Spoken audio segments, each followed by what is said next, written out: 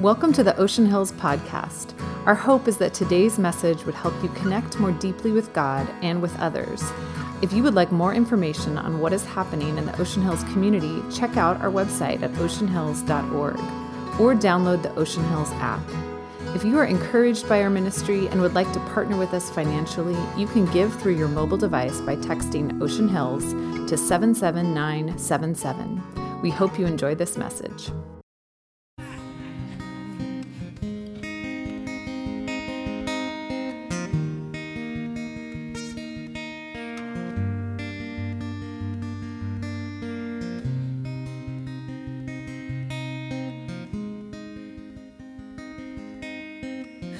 Keep fighting voices in my mind that say I'm not enough.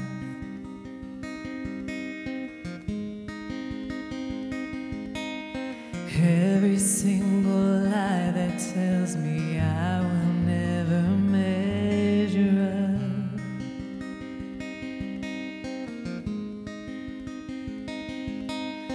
Am I more than just the sum of every high and every low?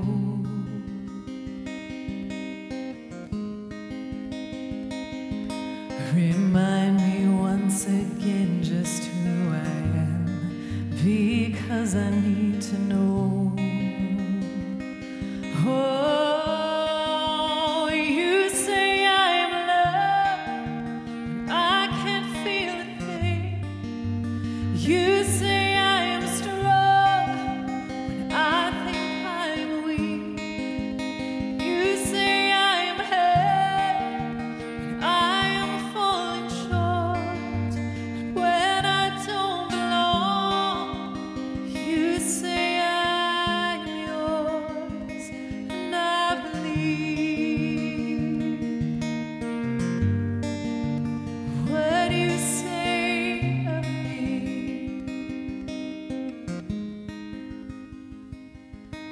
The only thing that matters now is everything you think of me.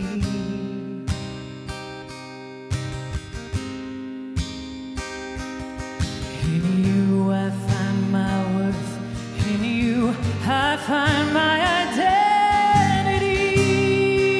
Yeah.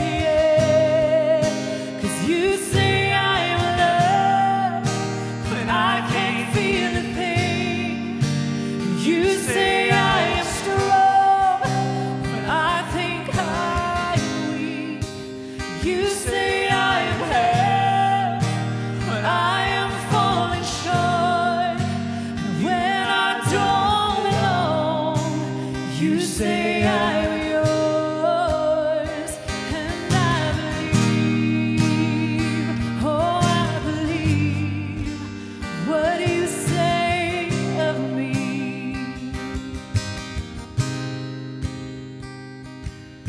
I'm taking all I have, and now I'm laying it at your feet.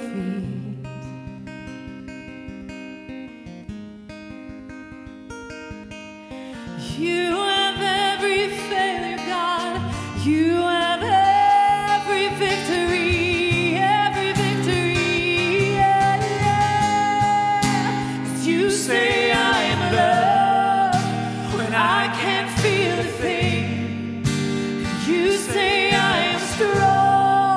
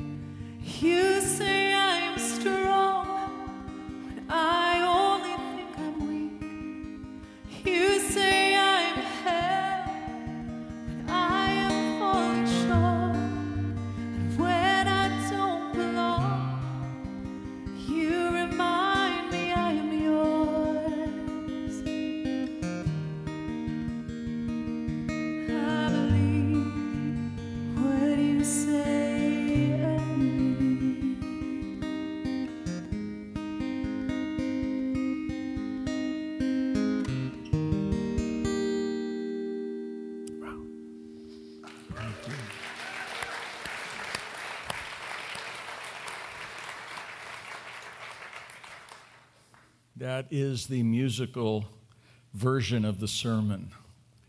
I could just say amen and let's close in prayer. So powerful. Thank you guys for the extra time you put into singing that. I know it's not an easy song. Thank you so much.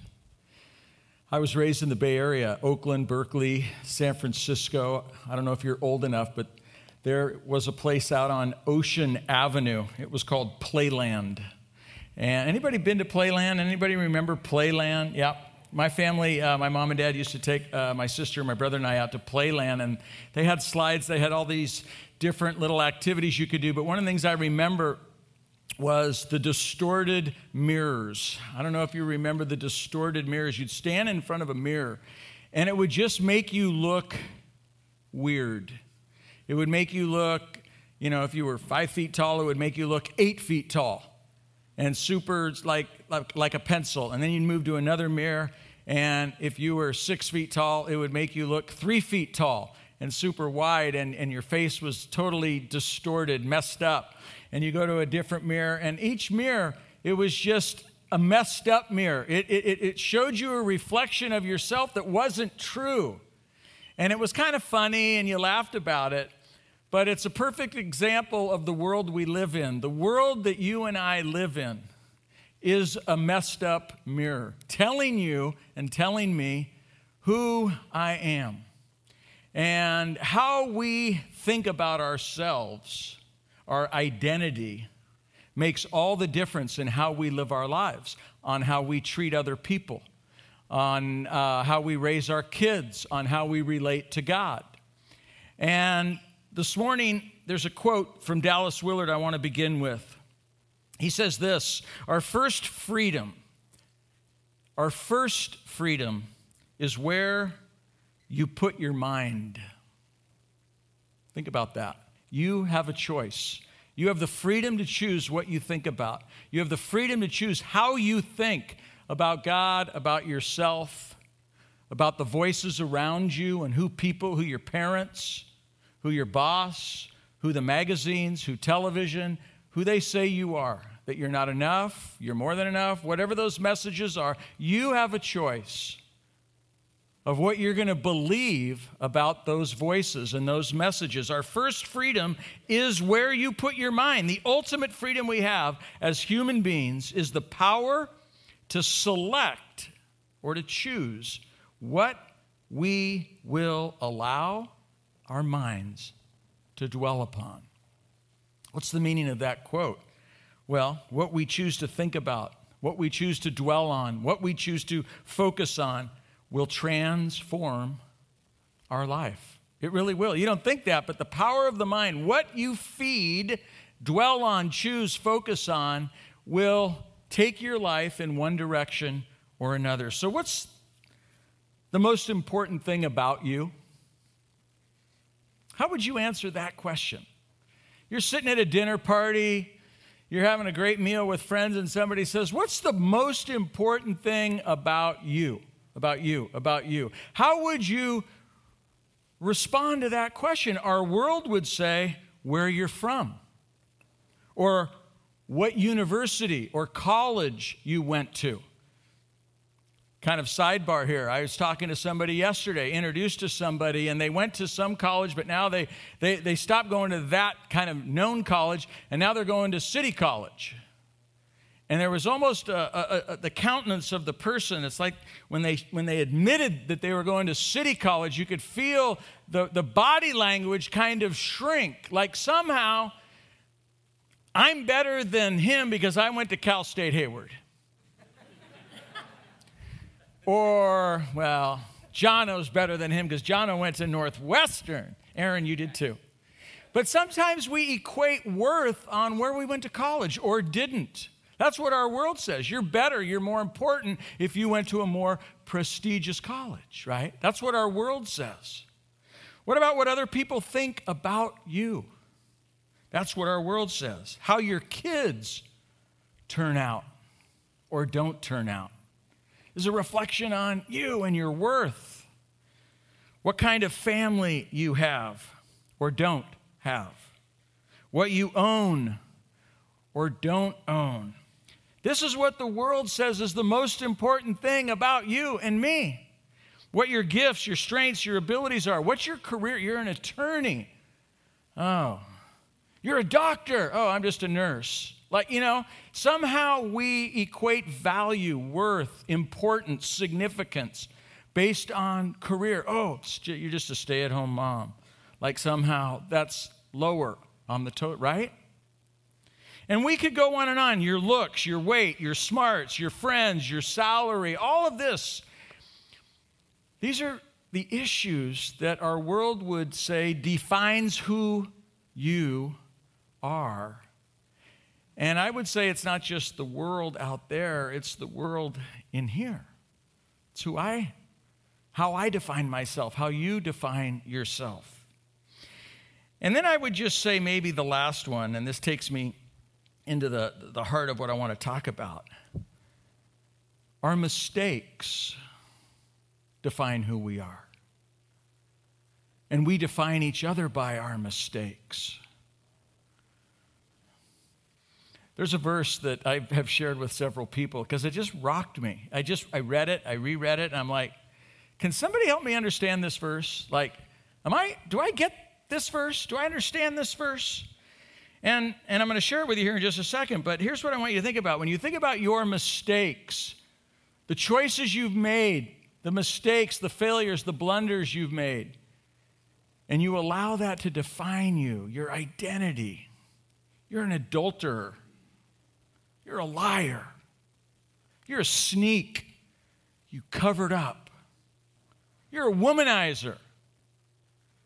You're a murderer. Do you think of those things when you think about David? Because David was all those things. One of the heroes of the Bible. Murderer, adulterer, sneaky, liar, covered up until he got caught. What if that was me? Would you remember me? John, he was awesome. He was great. No. He was a womanizer, an adulterer, a murderer, a cheat, right? That's how our world defines it. But listen to this verse. 1 Kings 15:5. For David had done what was right in the eyes of the Lord and had not failed to keep, what's the next word? Had not failed to keep. This is how he's remembered. Any of the Lord's commands. How many days of his life? All the days of his life. Pause. And then there's this little phrase. Oh, yeah, except in the case of Uriah the Hittite. Now, do you read that like I read it? I'm like, it's like God's grace is covering up David's mistakes. It's like, well, what happened with Uriah the Hittite? You'd have to know some biblical history to know. Some of you in this room are like, I don't even know. But Uriah the Hittite, David, slept with Uriah's wife. And then he lied and he covered it up and he was sneaky about it. And what happened? That didn't really work. So he brought Uriah back and he tried to get Uriah to sleep with his wife and blah, blah, blah. And then he ended up ordering him on the front lines of battle and had him murdered and taken out. But I love the way Scripture, the lens of God, sees David and remembers David. Even the way it says it in this little phrase, except, just except. The murderer, adulterer, the liar, the cheat, the cover-up. No, it doesn't say that. Oh, that little thing. And we in the church define people and label people because of their mistakes, their failures, their sins. How could he? He's not a Christian. He's a fraud. He's a fake. He's a hypocrite. He's a phony. That's what we would say if David was in this church. If David was John O'Shafer. Kick him out. Doesn't have a place in here. But in the Bible, look how it records and remembers David. Then you go to Acts 13. The Apostle Paul. He's preaching. I think it's in Antioch. And he's covering some of the history of Israel and God's faithfulness. And then he says this, after removing Saul, and then he goes, notice again, even in remembering Saul, he doesn't throw Saul under the bus, highlight all of Saul's craziness and deficiencies and failures. After removing Saul, that's all he says about Saul, the grace of God. And then what? He made David their king. And God testified concerning him. I have found David, the son of Jesse, what? A man after my own heart. That's how David's remembered. A man after God's own heart. Some of you are getting nervous right now, like, that's wrong. He shouldn't be remembered that way. A man after my own. What does that tell us about God, people? How does he see us? He doesn't see us through the lens of our mistakes. He sees us through the lens of grace, the lens of love, the lens of mercy, the lens of acceptance. Yeah, but what about truth? Grace and truth, right? Yeah, and the truth is grace.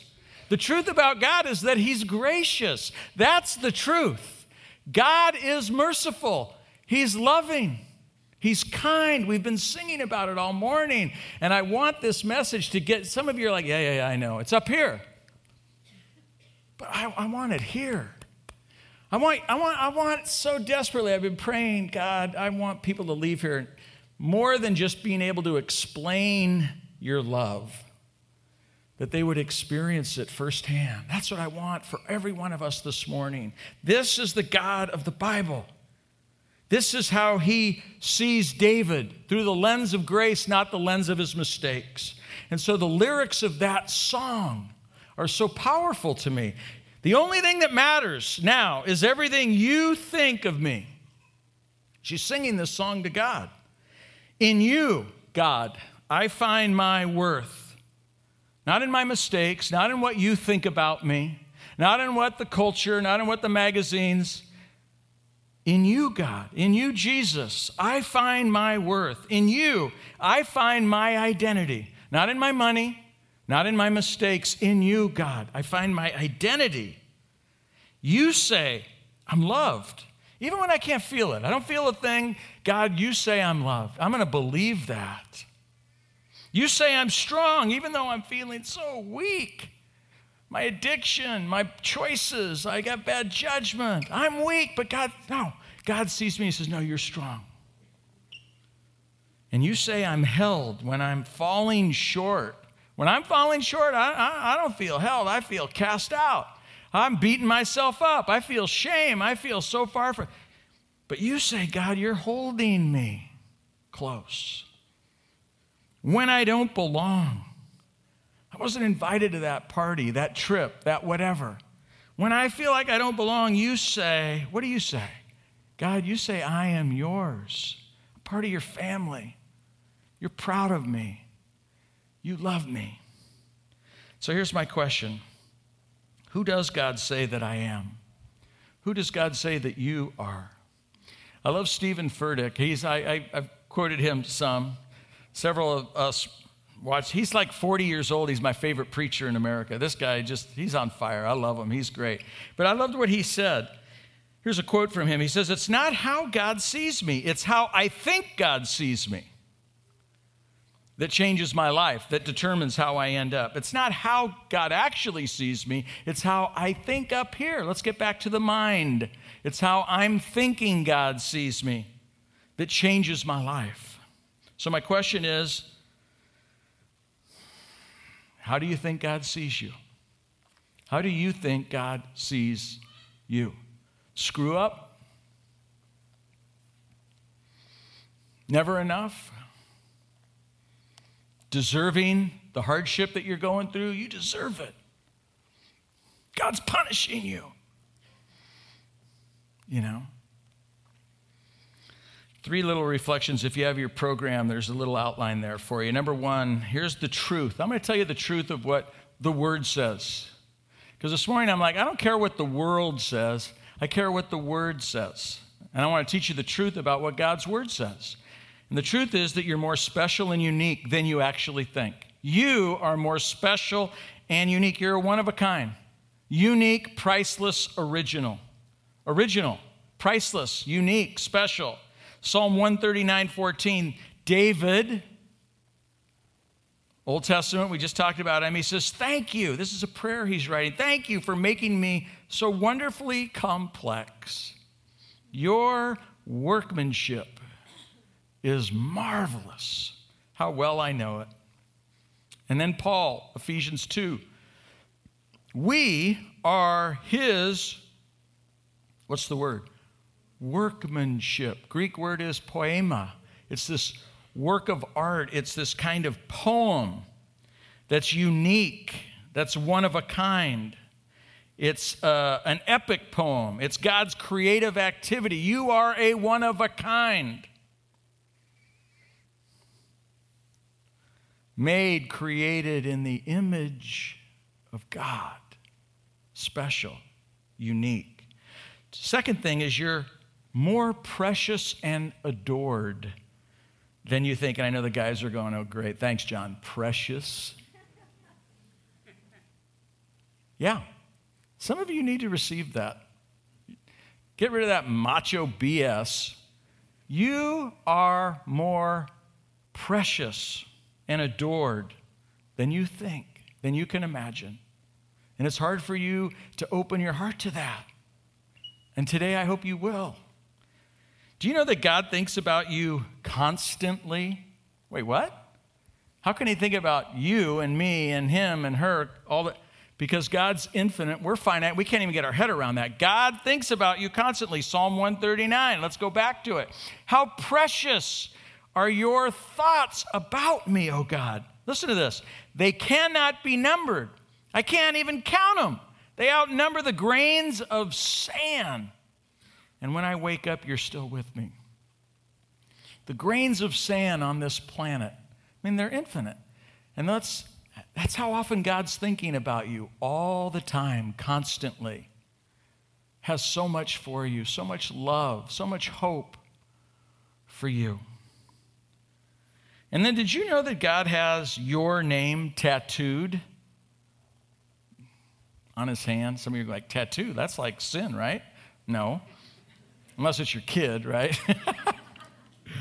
Listen to this. Isaiah 49:16. I have written your name on the palm of my hand, he says to the people of God. I have your name. God's hand is big. I have your name. Why would God have your name tattooed on the palm of his hand? Because you're more precious and you're more adored. He's crazy about you. My daughter and her husband, we were the parents who were like, don't get a tattoo, don't get a tattoo. Well, they actually went and got a tattoo, and they put the initial, Shannon has the initial G, because her husband's name is Garrett, on her little wrist here, and he has the initial S. Why would you do that? Because you're committed, in love, crazy about, you adore that person so much, you go, let's go get inked, right? Is that right? I mean, isn't that true? God has you, your name tattooed on the palm of his hand, according to Isaiah 49. And then here's the third reflection. I hope it's some of you, it's still here. I want it to move down to your heart right now. You are more valuable and loved, more valuable and loved than you can imagine, than you think. Matthew 6:26. Look at all the birds, Jesus said. Do you think they worry about their existence? They don't plant or reap or store up food, yet your heavenly Father provides them each with food. Look at the next line. Aren't you much more, what's the word? Valuable to your Father than they? The nuance there is you are. It's not a question. He's making a statement. You are so much more valuable than you even think, than you even know. I'm going to have an opportunity, actually this week, to go to the Picasso Museum in Barcelona. Now let me ask you this. If I brought home an original Picasso and a copy Picasso, and I was going to give it to you, which one would you want? You want the original, or do you want the copy? Raise your hand if you want the original. Okay, put your hands up. Raise your hand if you want the copy. You want the copy. You don't want the original. Okay. Why would we say the original's, would we say the original's more valuable? Who's going to pay more for the original? Right? We're going to pay more for it, but why? Why is the original more valuable than a copy? They kind of look the same. We have a copy in the Rembrandt, right, in the loft of the Prodigal Son. It's awesome, but it's not the original. What'd you pay for it? 10, how much? Yeah, 10, 20, 30, 50 bucks. The original's priceless. Why? Why is the original so valuable? Have you thought about that? Why is it so valuable? I was asking people that question. Greg Carlson, this morning, I loved what he said. He said it's because it gives you a direct connection to the artist, to the creator of the painting, a direct connection. Originals are more valuable. You are a one-of-a-kind, priceless original. Priceless original. Valuable. Valuable, valuable. And people pay more for originals. Look at this verse, Romans 5:8. God showed his great love for us. How? How did he do it? Did he send us just a letter? Neon sign? No, it says by sending Christ to die for us. He paid the price for our sin. He said, you're an original, you're worth it, you're valuable, so I'm going to send Christ to die. That's what we celebrate here at communion. That's how valuable you are. That's how loved you are. God said, I don't want you to be separated from me. That's what sin does. Selfishness separates us from God. But the death of his son, that sacrifice, demonstrated how much he loved us. It paid the price for our sin. John 3:16, I love the Passion Translation. Listen to the way this is translated. For this is how much God loved the world. Oh, how? He gave his one and only unique son as a gift. So now everyone who believes in him will never perish, but what? Experience everlasting life. God did not send his son into the world to what? Judge and condemn the world. That's the lie that a lot of us believe. Oh, God's going to judge me and condemn me. That's what God's about. That's not what the Word says. That's what the world says. The Word says God did not send his son into the world to judge and condemn the world, but to be its Savior and rescue it, rescue you. Jesus gave his life for you. It's a demonstration of his love, how valuable you are, how deeply loved you are. Let me just jump because I'm out of time now. I want to ask this question, so what? Okay, so what? So I'm special, I'm unique, I'm adored, I'm precious, I'm valuable. So what? I'm loved, okay, whatever. What difference does that make when you walk out of here? Why does that even matter? How would you answer that question? I asked Casey that question this week. I'm like, why does it even matter? Some of you are sitting here going, I don't need, this is like navel gazing, let's just look at our belly button. Okay, I'm loved, whatever. Some of you, that's where you're thinking right now. Why does this make a difference if you let it get from here to here? I think it depends on the mirror you look in. When you look in the mirror that's distorted, the messed up mirror, the mirror of our culture, of our world, there's kind of two extremes. One, you develop pride. You look down on others and you feel better than others because you live in 93108. And somebody in here lives in Nolita. They don't even get the G. They don't even get Goleta. They don't even get the good land. They're in Nolita.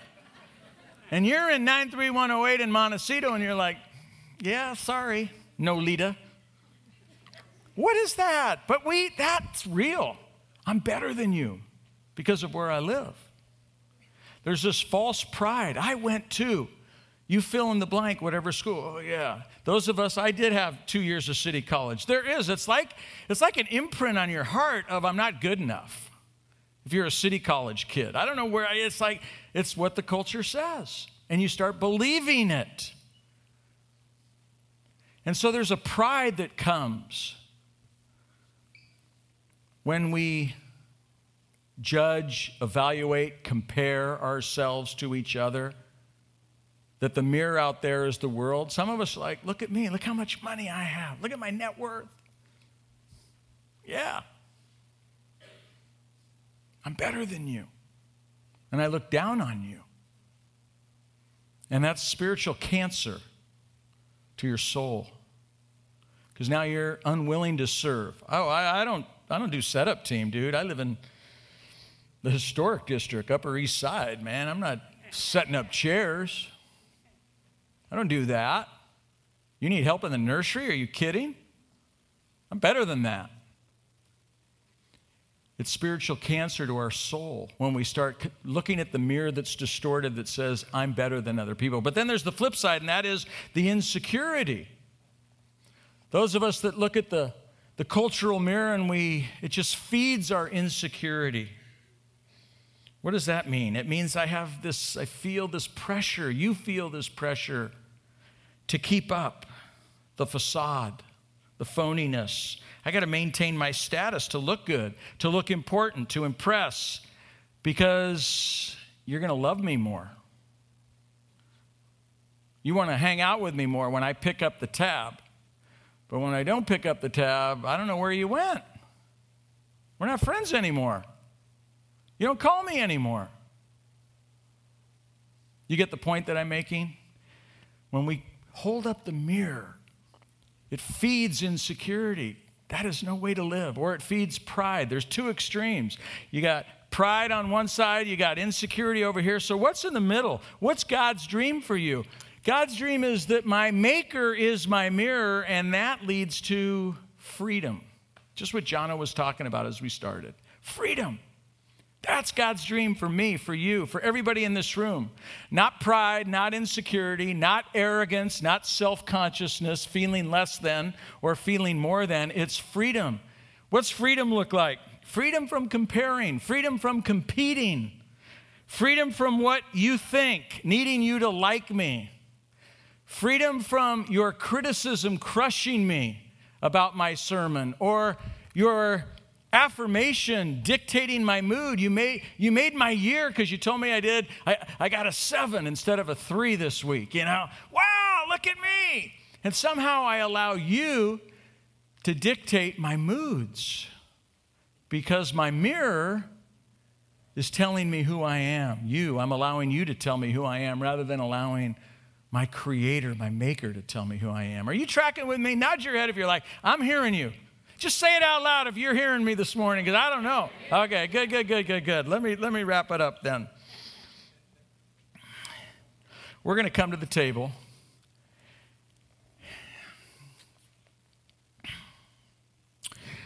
Maybe because of just even thinking about David this morning and how God remembered David and that lens of grace. I want you to think about the table here as you come. This is your mirror.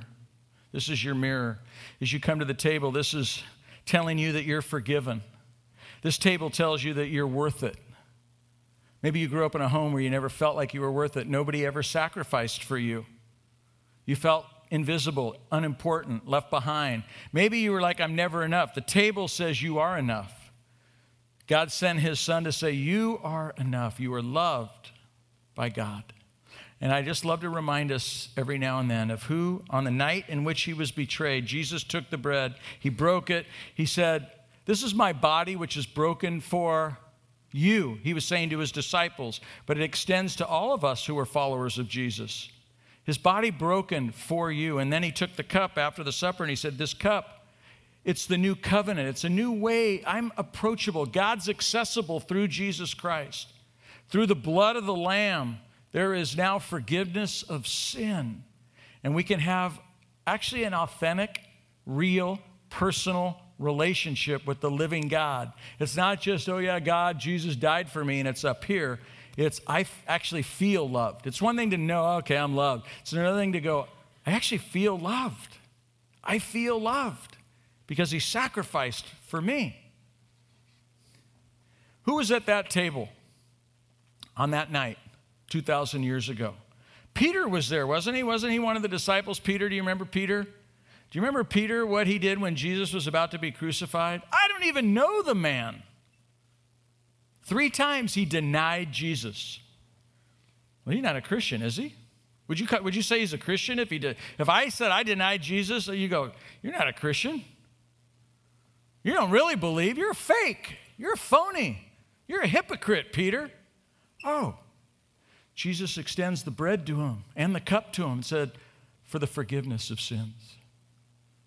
Was Thomas at that table? Was he allowed into the room that night? Doubting Thomas? I'm not sure I believe this stuff. Jesus is like, yeah, get out of here. When you figure it out, then you can come back and you can have communion. Then you're qualified. I'll give you the secret password. Was that what happened? No. Thomas, get in here. I know you got questions. I know you're still trying to figure it all out. But I know the desire of your heart is leaning in, that you want to figure it out. You want to be in relationship with me. You just have some questions. Maybe that's you this morning. And what was Jesus' response? He served Thomas the bread and the cup. Oh yeah, you know who the next name I'm going to bring up is? Judas. Well, we know for sure Judas is in hell. I know that for sure, don't you? Oh, wait a minute. Jesus didn't kick him out of the table. Jesus said, hey, Judas, I know what you're going to do. I know where your heart is right now. Grace. Jesus just keeps coming. Grace, love, forgiveness. Yeah, but Lord, you know where my mind is right now? I love you. I'm pursuing you. It's relentless. It just keeps coming. And that's why grace is offensive. Because some of you right now are offended. Well, no. Judas ain't included. Peter ain't included. Thomas, yeah, they are. Jesus, he served him communion that night. And so if your heart is open to Christ, if you're saying, wow, you mean he still loves me even though last night I'm not even going to say it out loud? Yeah. If this morning your heart's saying, I want Christ, I want to follow him, I want to be forgiven, then you come to this table, you kneel, you stand, you rip off the bread, you dip it in the cup. I'm going to invite the band to come. Close your eyes with me. Let's pray.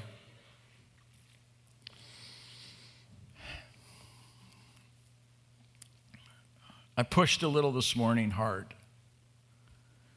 because some of us, what about the truth? It's this grace and truth. What about the truth? The truth is God is gracious. That's the truth. Mercy triumphs over judgment. And I'm banking on it, believe me.